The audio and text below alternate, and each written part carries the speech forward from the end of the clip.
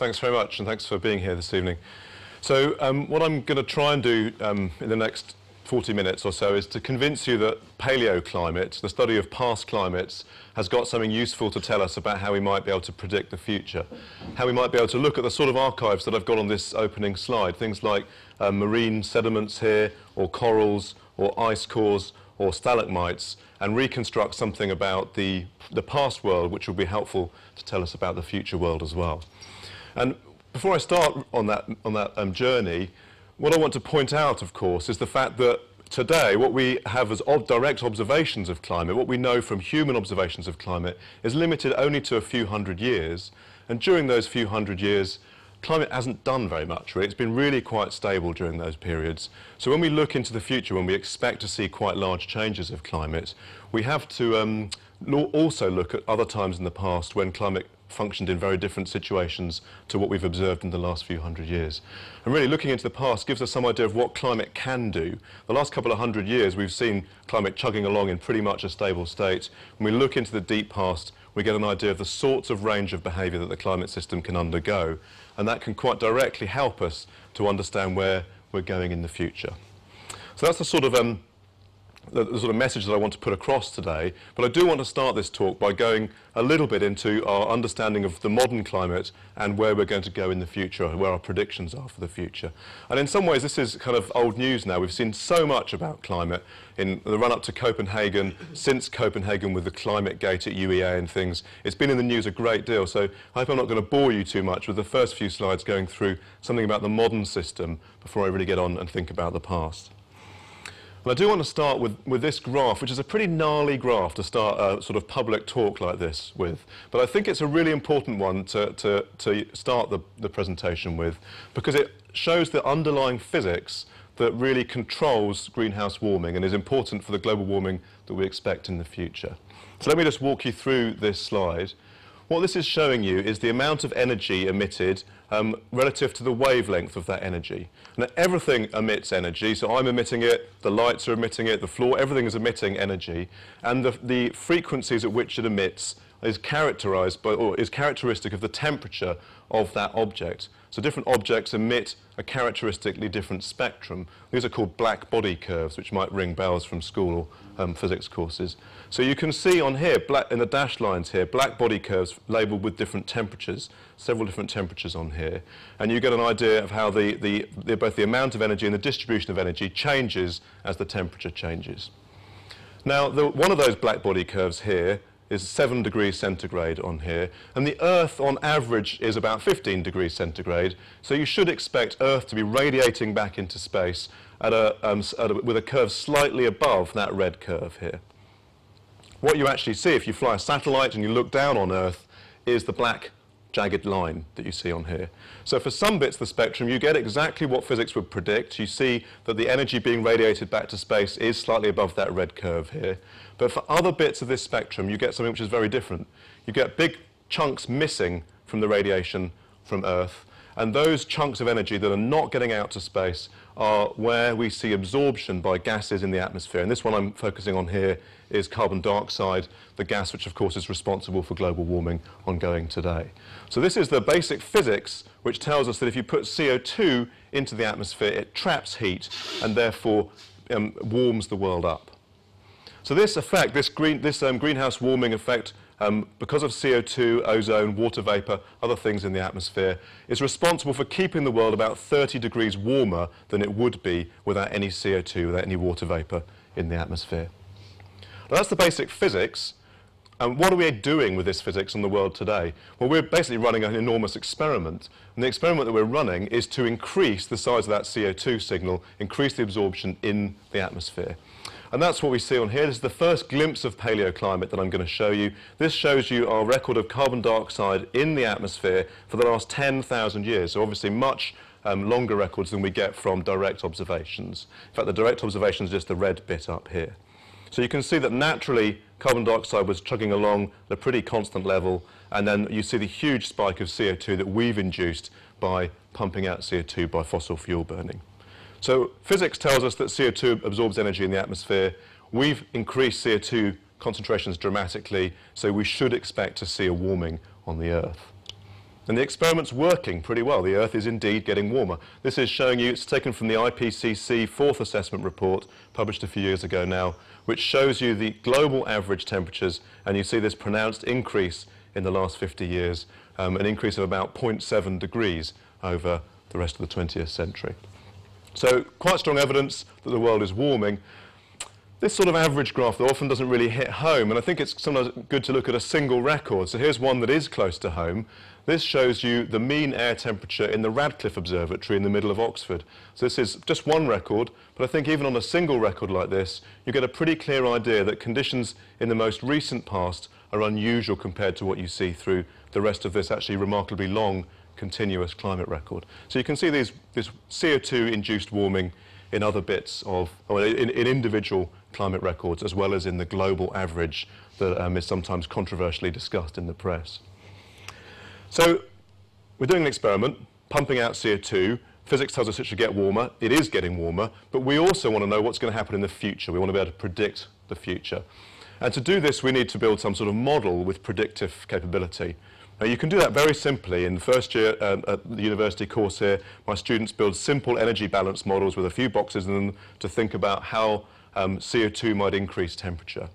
But we can also build these really high-end computer models, which I'll show you on the next slide here, which really capture many of the processes that we see going on in the physics and the chemistry of the climate system. Well, the projector's quite dark here. I hope you can just about make this out. You can see the American continent up here, hopefully. And we're looking at, in the bright colours here, ocean circulation. The brighter the colours, the faster that the ocean is circulating here. It's a bit dark, but I hope you can make out some of the features. Some of these very strong currents here, the big current systems of the tropical Pacific here, which drive the El Nino system. And really I'm showing you this figure not just because it's kind of pretty, but also because it gives you a sense of how complex some of the models are that we're using to predict the future. This isn't observations, this is a computer model which is predicting for us the way that the oceans circulate, the way they transport heat and CO2 around the Earth, and help us to understand how the climate system operates. So our models are really quite complex, and they give us a pretty good idea of what's going to happen in the future. This is the projection of what's going to happen in the future. This is taken again from the IPCC report, and I should stress here that the different colours on here reflect different emission scenarios, so different amounts of CO2 in the atmosphere. They're not showing you scatter between different models, they're showing you scatter between different amounts of CO2 in the atmosphere. So for instance, we've got this blue one here is approximate doubling of CO2, whereas the red one is an approximate 4 times CO2. The green one is often taken as the middle of the range here. That's showing an increase of temperature of about 3 degrees centigrade by the end of this century. So 3 degrees might not sound like a great deal. I wonder if anyone would guess what sort of temperature change, though, we see between Oxford here, which, as you saw in a previous figure, is a little bit less than 10 degrees, and Glasgow. If you look at average mean temperatures, you always think when you go north it gets kind of cold, doesn't it? Any idea how much colder it is, mean annual temperature in Glasgow? Yep. 3 degrees? 1 degree. So it's quite a small change between the cold of Glasgow and the warmth of here. 1 degree is that difference. Actually, if you want to get 3 degrees, Madrid is about 4 degrees warmer on average than we are. So if we go to some of these more extreme scenarios here, we're talking about a warming which is roughly like taking London and turning it into Madrid. So 3 degrees might not sound very much, but it is actually really quite a substantive change of temperature. Okay, these are model predictions that tell you what's going to happen in the future. Well, of course it's possible that the models, even though we've tried to put everything into them, just have something missing. There's some fundamental feedback. Maybe CO2 makes temperature go up, it makes it get cloudier, and that makes it colder again. So there's something that balances things out. But we can test that by looking into the past. We can see if there are linkages between CO2 and warming in the past, or whether they're actually damped out. And here is an example of that sort of work, so another example of paleoclimate. And now we're looking at ice cores such as this example here, drilled into the Antarctic ice sheet, going hundreds of thousands of years down into snow and ice that fell long, long ago, and reconstructing a record of climate. On here, what we're looking at, probably best just to look at the right-hand side of the figure here. The orange is the temperature recorded in this ice core, recorded chemically by some of the aspects of the ice core. and the blue is telling you about the CO2 levels in the atmosphere in the past. And what you can see, I think, quite convincingly is if you go back here hundreds of thousands of years into the past, we see a really tight coupling between temperature and CO2 in the past. So there's no magic get-out clause. If we go and look at the history of climate on Earth, there's no get-out clause that prevents increased CO2 from causing warming. And we see whenever CO2 changes, we see a change of temperature. Now, for reference on here, we've also got not only these natural changes of CO2 bouncing backwards and forwards, we've got the present-day CO2 level that's shown up here. And notice at this stage that the sort of percentage change that we see is about the same between ice ages and the modern, this CO2 change, and the change we see between the pre-industrial and what's happening right now.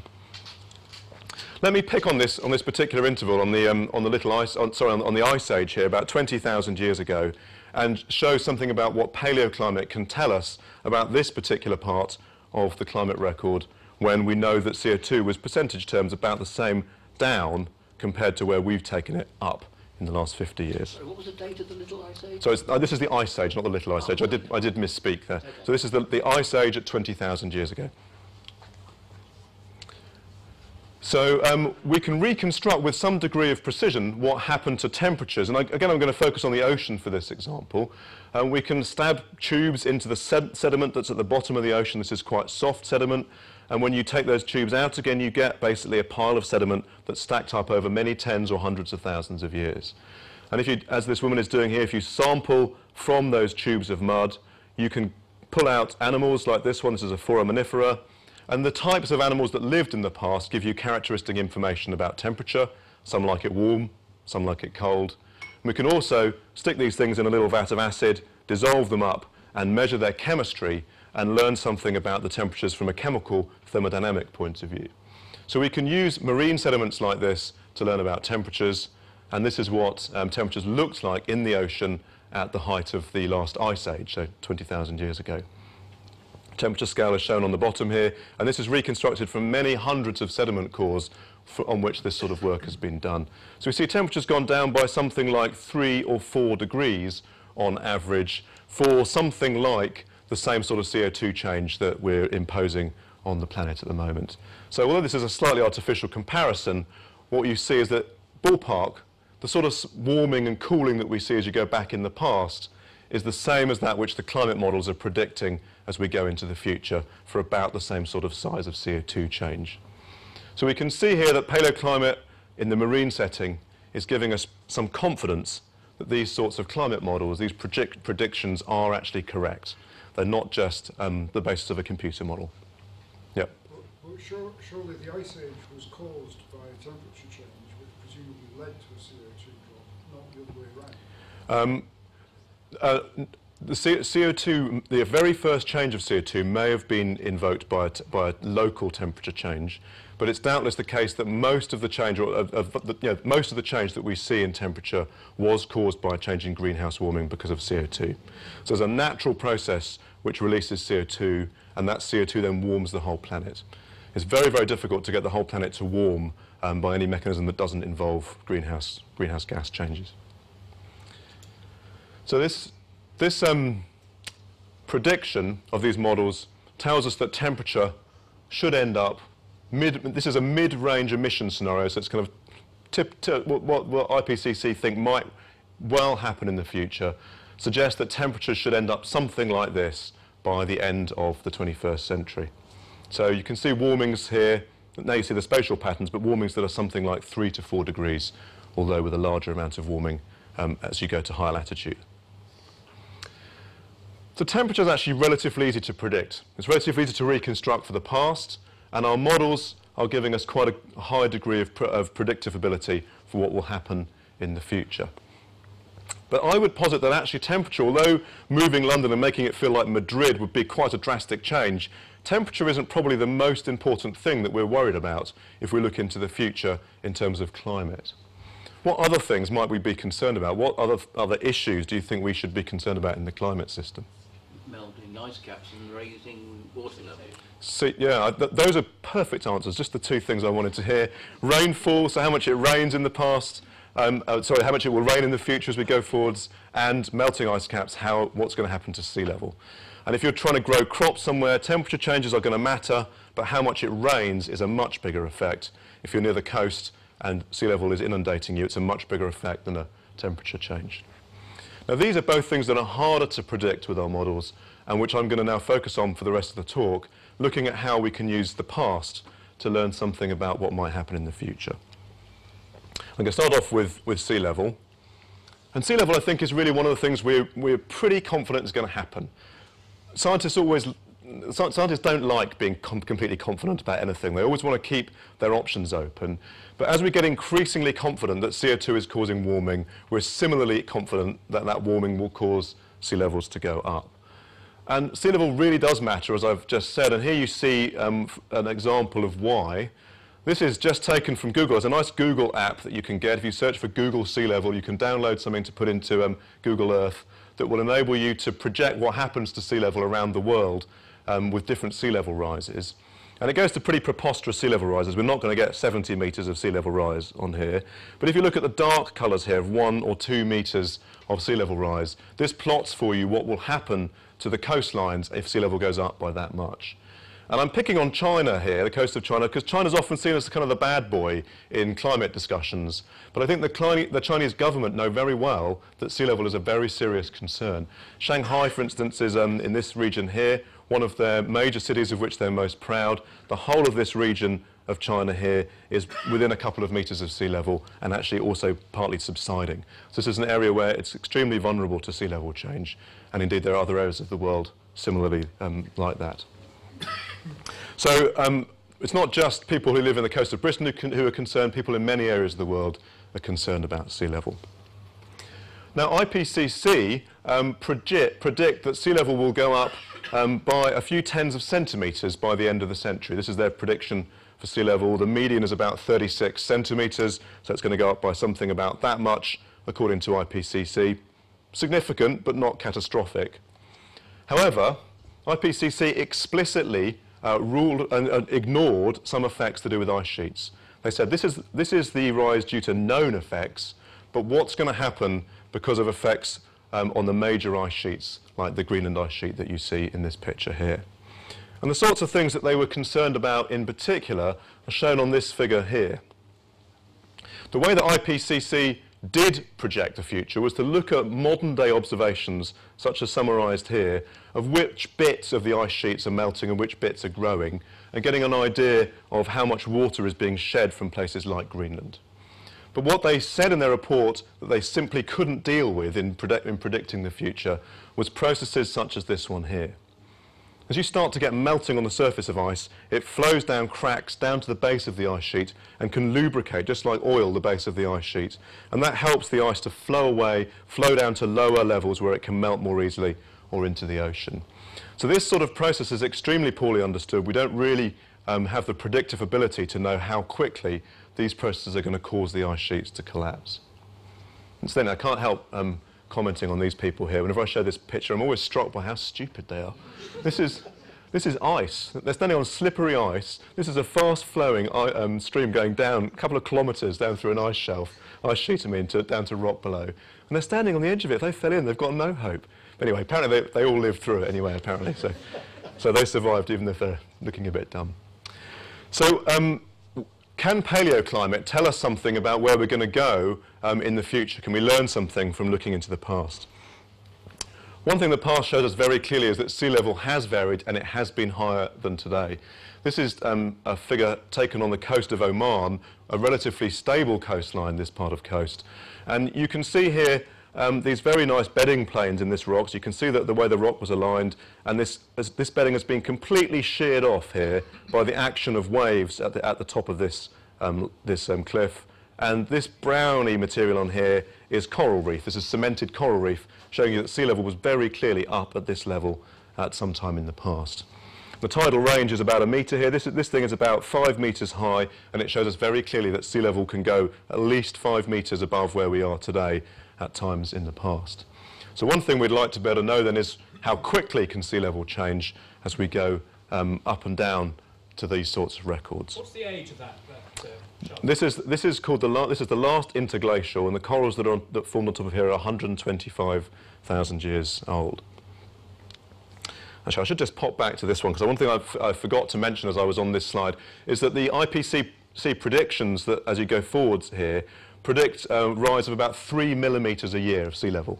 And I'll compare, as I look into the past, I'll compare sea level changes that we know about in the past with that 3 millimetres a year prediction for IPCC. So we want to try and get some idea about how sea levels varied in the past. One of the projects we've been involved in Oxford recently is an international project to drill into the coral reefs that we see around Tahiti.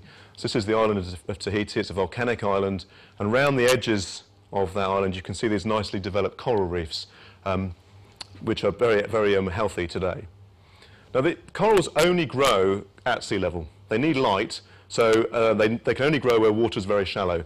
And if you ever find corals that are a long way below sea level, it means they must have formed when sea level was lower. Similarly, if they form above sea level, sea level must have been up there in the past. So if you go to Tahiti, you take a big ship with you that can drill. This is a drill rig, so you drill down into those coral reefs. You can get a tube of coral, and that tube is a history of where sea level has been in the past. The deeper you find it, the lower you know sea level was. This is the sort of material you can recover. These are some coral material directly from that Tahiti drilling, recovered just a couple of years ago now. And we can date these materials using the decay of uranium. So we can take small pieces of the coral, we can look at the decay of uranium to one of its daughters, thorium, get a very accurate idea of its chronology, and learn about the history of sea level. And this is what we learn from looking at those corals. This is the Tahiti record, and we're looking at thousands of years on here, so it's about 17,000 years here, and sea level at that time was something like 110 or 120 metres lower than it is today. The grey on here is Tahiti data from some time ago. The coloured stuff is more recent data, but the bottom line here is that you can see that sea level is capable of going through really quite large changes, something like 120 metres of sea level change between the Ice Age and the modern conditions that we see today. And this large change is really caused by the fact that at the last Ice Age we had a lot more ice stored on land. This is looking down on the Earth from above. There's the North Pole. This is today, with the Greenland ice cap shown here, and for reference here's Ice Age in the past, with a much more extensive ice sheet stretching down across Britain and down to New York. So it's the size of these ice sheets and how they varied in the past that is controlling sea level in the past, and therefore also that will set sea level as we go into the future.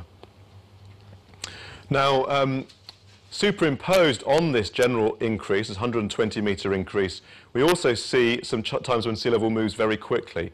And here's the most prominent example here. This is a meltwater pulse, where we know that the ice collapsed into the ocean very quickly, and we saw sea level going up very quickly. It went up at this period here by 60 millimetres a year.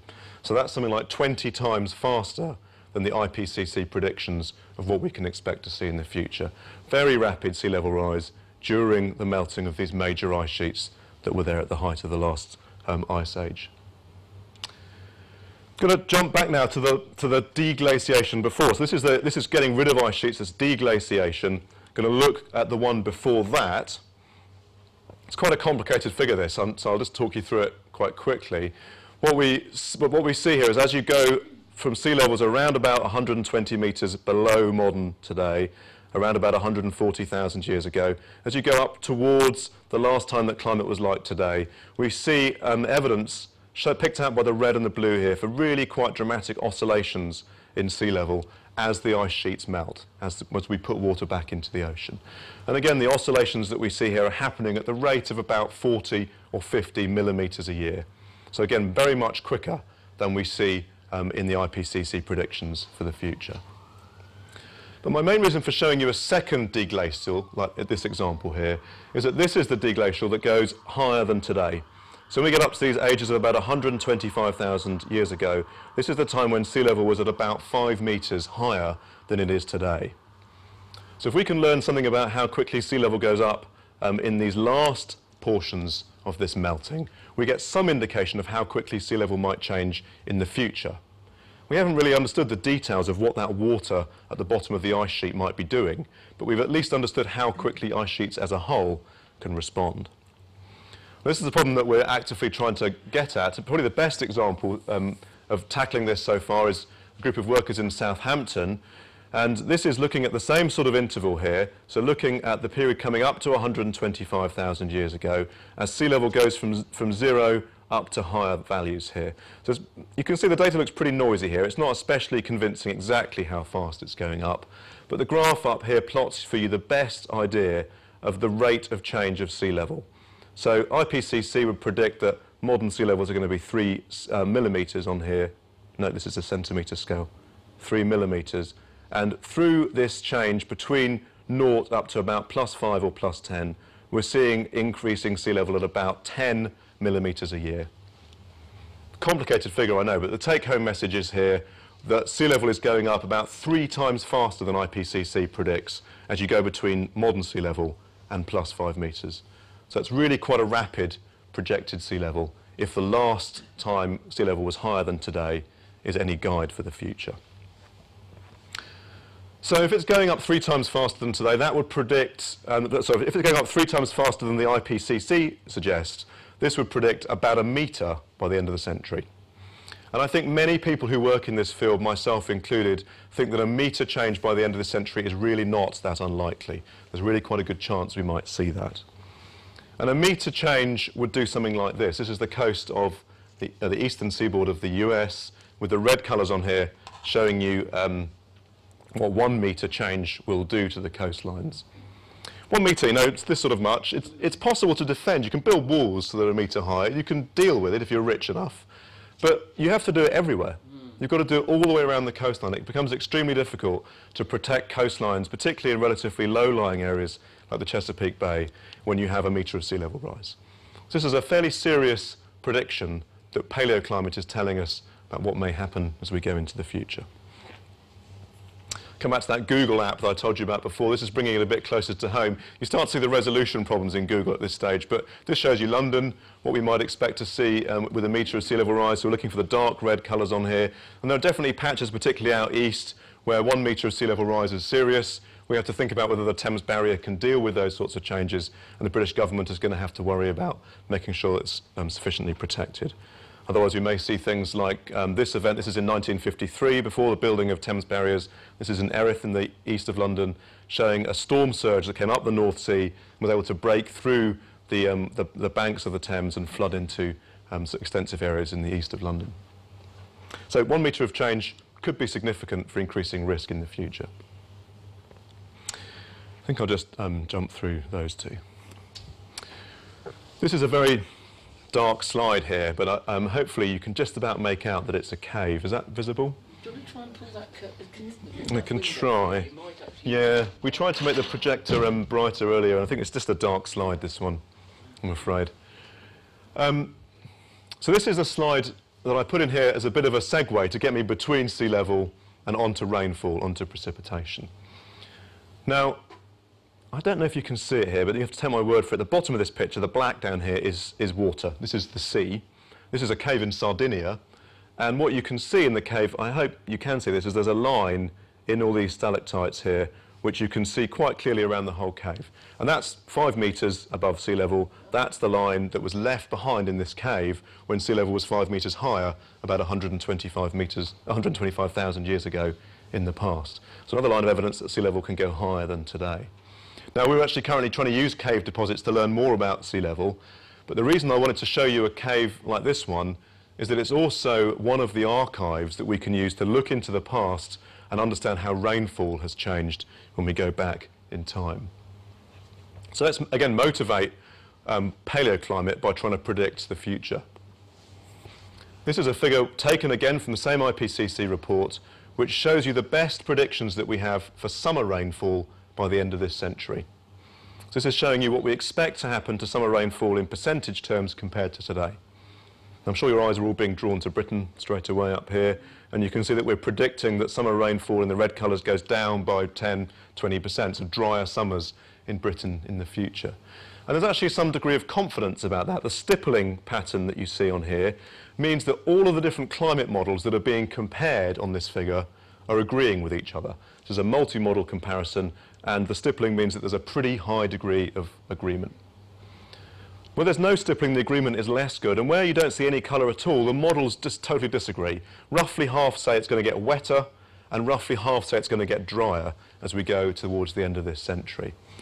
Now that's pretty important for some regions of the world, and I want to draw your attention particularly to this region here, the Asian region here. If we look at a map of population of the world, look how many people live there. Of course you know this anyway, billions of people live in India and China, and this is the only place you see population densities getting up to greater than 500 per kilometre.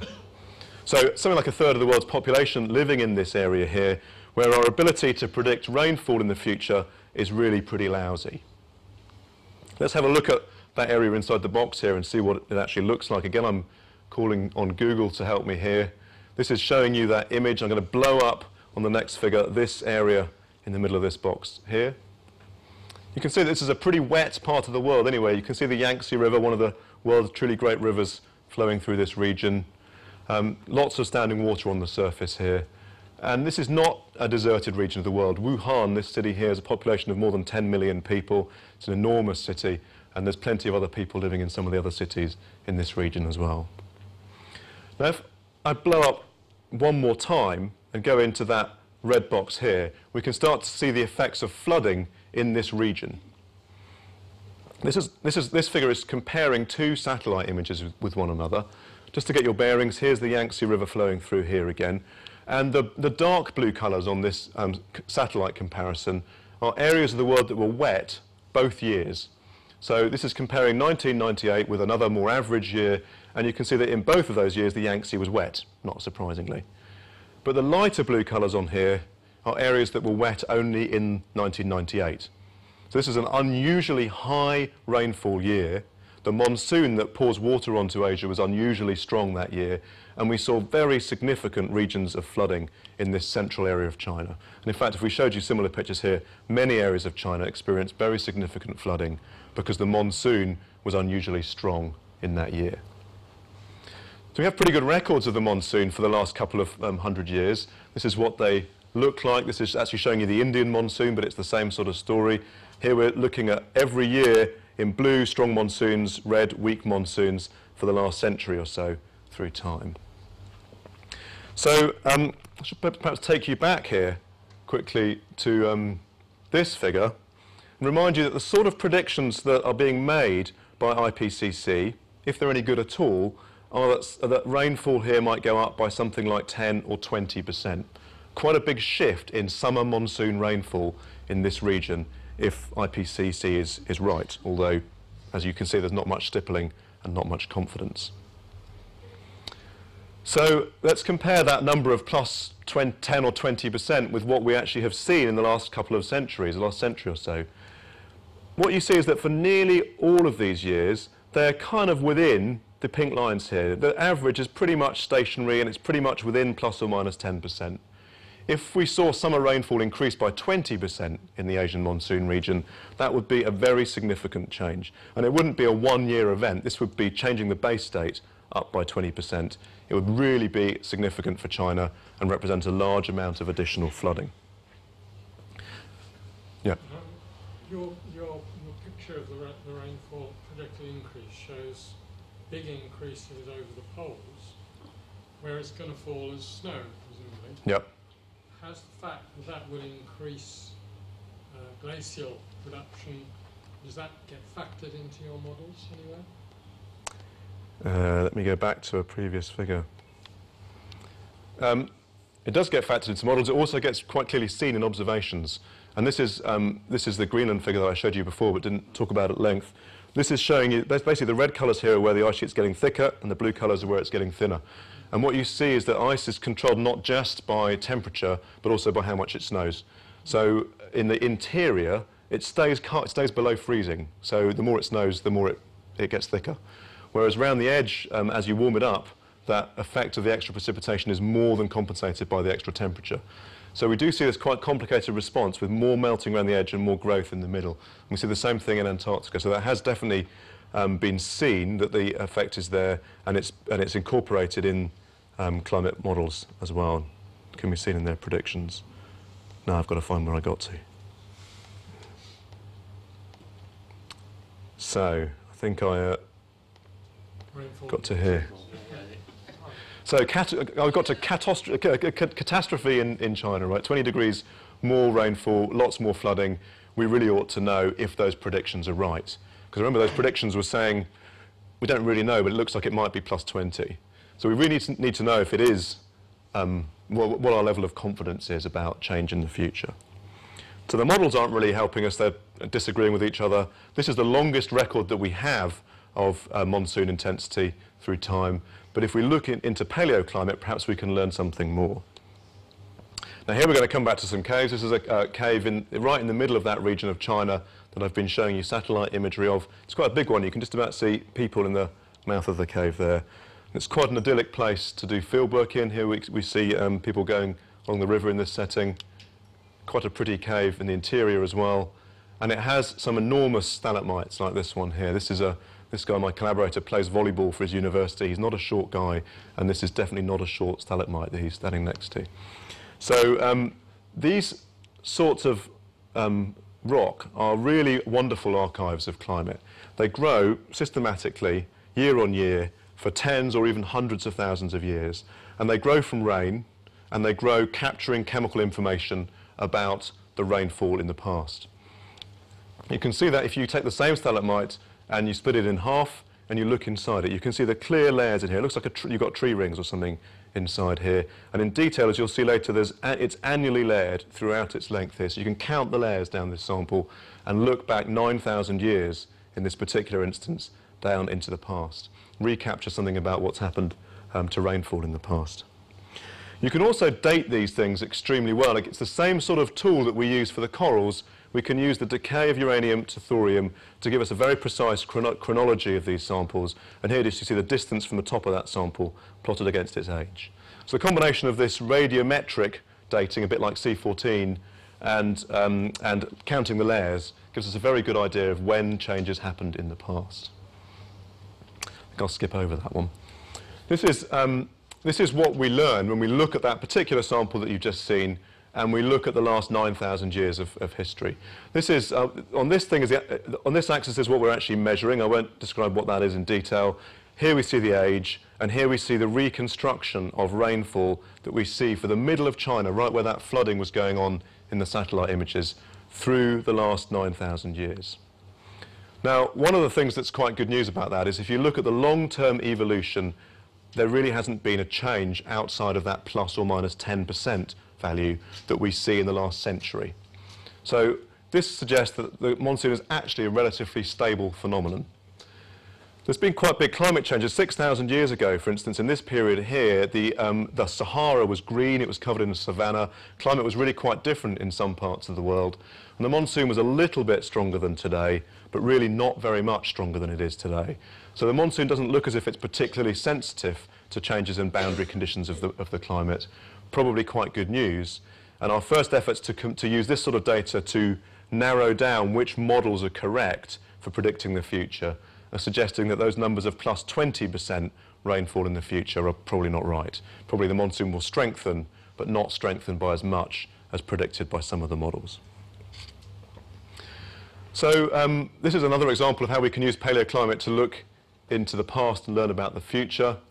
The thing I wanted to finish off with is the same sort of story, but looking at much higher resolution and looking at the possibility of catastrophic change as we go forwards in time. Does anyone recognise this picture? Day After Tomorrow, yeah. So some people have seen this wonderfully realistic Hollywood film that, of course, captures exactly the way the climate system works all the way through it. This particular figure I really don't like, because I'm quite partial to New York. I wouldn't want it to be destroyed by a flood, a storm surge like this. Luckily, that won't happen. Most things in this Hollywood film are completely fabricated. Although personally, I wouldn't mind too much if this happened, because I don't really like LA very much. So I wouldn't mind if we lost some bits of LA. But although this film was quite fanciful, there were a few nuggets of truth in it, particularly about the basic idea behind it. And one of them was the idea that you might get really quite abrupt change in the Gulf Stream. This is another model result. This is not observations, although it very closely mimics observations. It's modelling the Gulf Stream. So the red colours on here reflect warm oceans. the bluer, colder oceans, and we're going through a couple of years of cycle and repeating those couple of years many times here. So this Gulf Stream is transporting large amounts of heat northwards across the Atlantic to keep Europe relatively warm. Now the thing that the Day After Tomorrow said was, well, maybe what can happen to this Gulf Stream is it can divert significantly and go further south and warm up further south and therefore cool the northern hemisphere somewhat. And this is something that we know has happened in the past. That's why there was a nugget of truth behind this Hollywood film. And we can see that if you look in ice cores amongst other archives. This is an ice core from Greenland, using the same picture, but it's just to tell you it's an ice core. This is the last 10,000 years. Climate's been pretty boring for the last 10,000 years, really. But I hope you'll believe me if I say there's one event that looks more prominent than the others, and that's this event here. It's an event about 8,200 years ago in the past. And this event was caused by the ice sheets, as they finally finished decaying at the end of the Ice Age, pouring out a great deal of water into the ocean and effectively changing the circulation in the ocean and stopping the Gulf Stream from going so far north. So we got significant cooling in Greenland in a climate state that's really rather similar to the one that we see today. Now the question, we know quite a lot about this event, and I can answer questions if anyone has them, but in the context of this talk, what I wanted to do was to say, what do we know about what might happen to the monsoon if we saw a catastrophic change in circulation in the North Atlantic? So we can go back to our archive here, we can dig out the bit at 8.2, which is around about here, 8,200 years ago, down here somewhere, and we can look at this, we can go to our paleoclimate archive in really exquisite detail. This shows you that little bit of the stalagmites. This is just a 4 centimetre long piece from that 2 metre high stalagmite. You can hopefully just about see that there are annual layers in here, so we can count the layers here. Lots of wiggly curves on here, which I won't talk about in detail, apart from the fact that we can look at those wiggly curves and we can learn that climate got significantly drier during this period at exactly the same duration and exactly the same form as we see in Greenland. So we can see here this connection across the world in paleoclimate. We can see that as you get cooling in the North Atlantic region, we're seeing significant drying in the monsoon. We're seeing a connection between different bits of the world, which may well operate as we go into the future as well. And this particular operation here is being, this particular connection between North Atlantic and over here is probably being controlled by how cold the northern regions of the continent are as you go into the early summer. How much snow you've got here controls how quickly you can get the temperature signal over to the monsoon to kickstart the monsoon. Okay, I think I've spoken for long enough, so I'll skip over my last couple of slides here, pretty though they are, and have a look at this figure as a final slide. This is a figure that shows you weather, so it's showing you the last couple of weeks. You can see the days flicking by up here. The last couple of weeks of weather systems. Now these sorts of images here, this is satellite imagery, this is real data this time that you're looking at here. These sorts of weather systems are the ones that we're predicting with our weather models that we look at 2, 3, 4 days in advance and try and understand whether we're going to get rain in the future. They're actually very similar to the sorts of models that we then use to predict a long way into the future, to the end of this century. But if we want to test these models in the sort of climate states that we're going to get to by the end of this century, we need to test them against situations that are very different from the situations that we've seen in our instrumental records. The last 100 years hasn't given us a climate that looks anything like what we'll see at the end of this century. If we want to build models like this, which are accurate for 100 years hence, one of the really good ways to do that is to look back in the past, to use paleoclimate as an archive of when climate was significantly different from today, and hopefully get this sort of level of understanding about where we're going to go in the future, not just in the last couple of weeks. So thanks very much. I'll leave it there.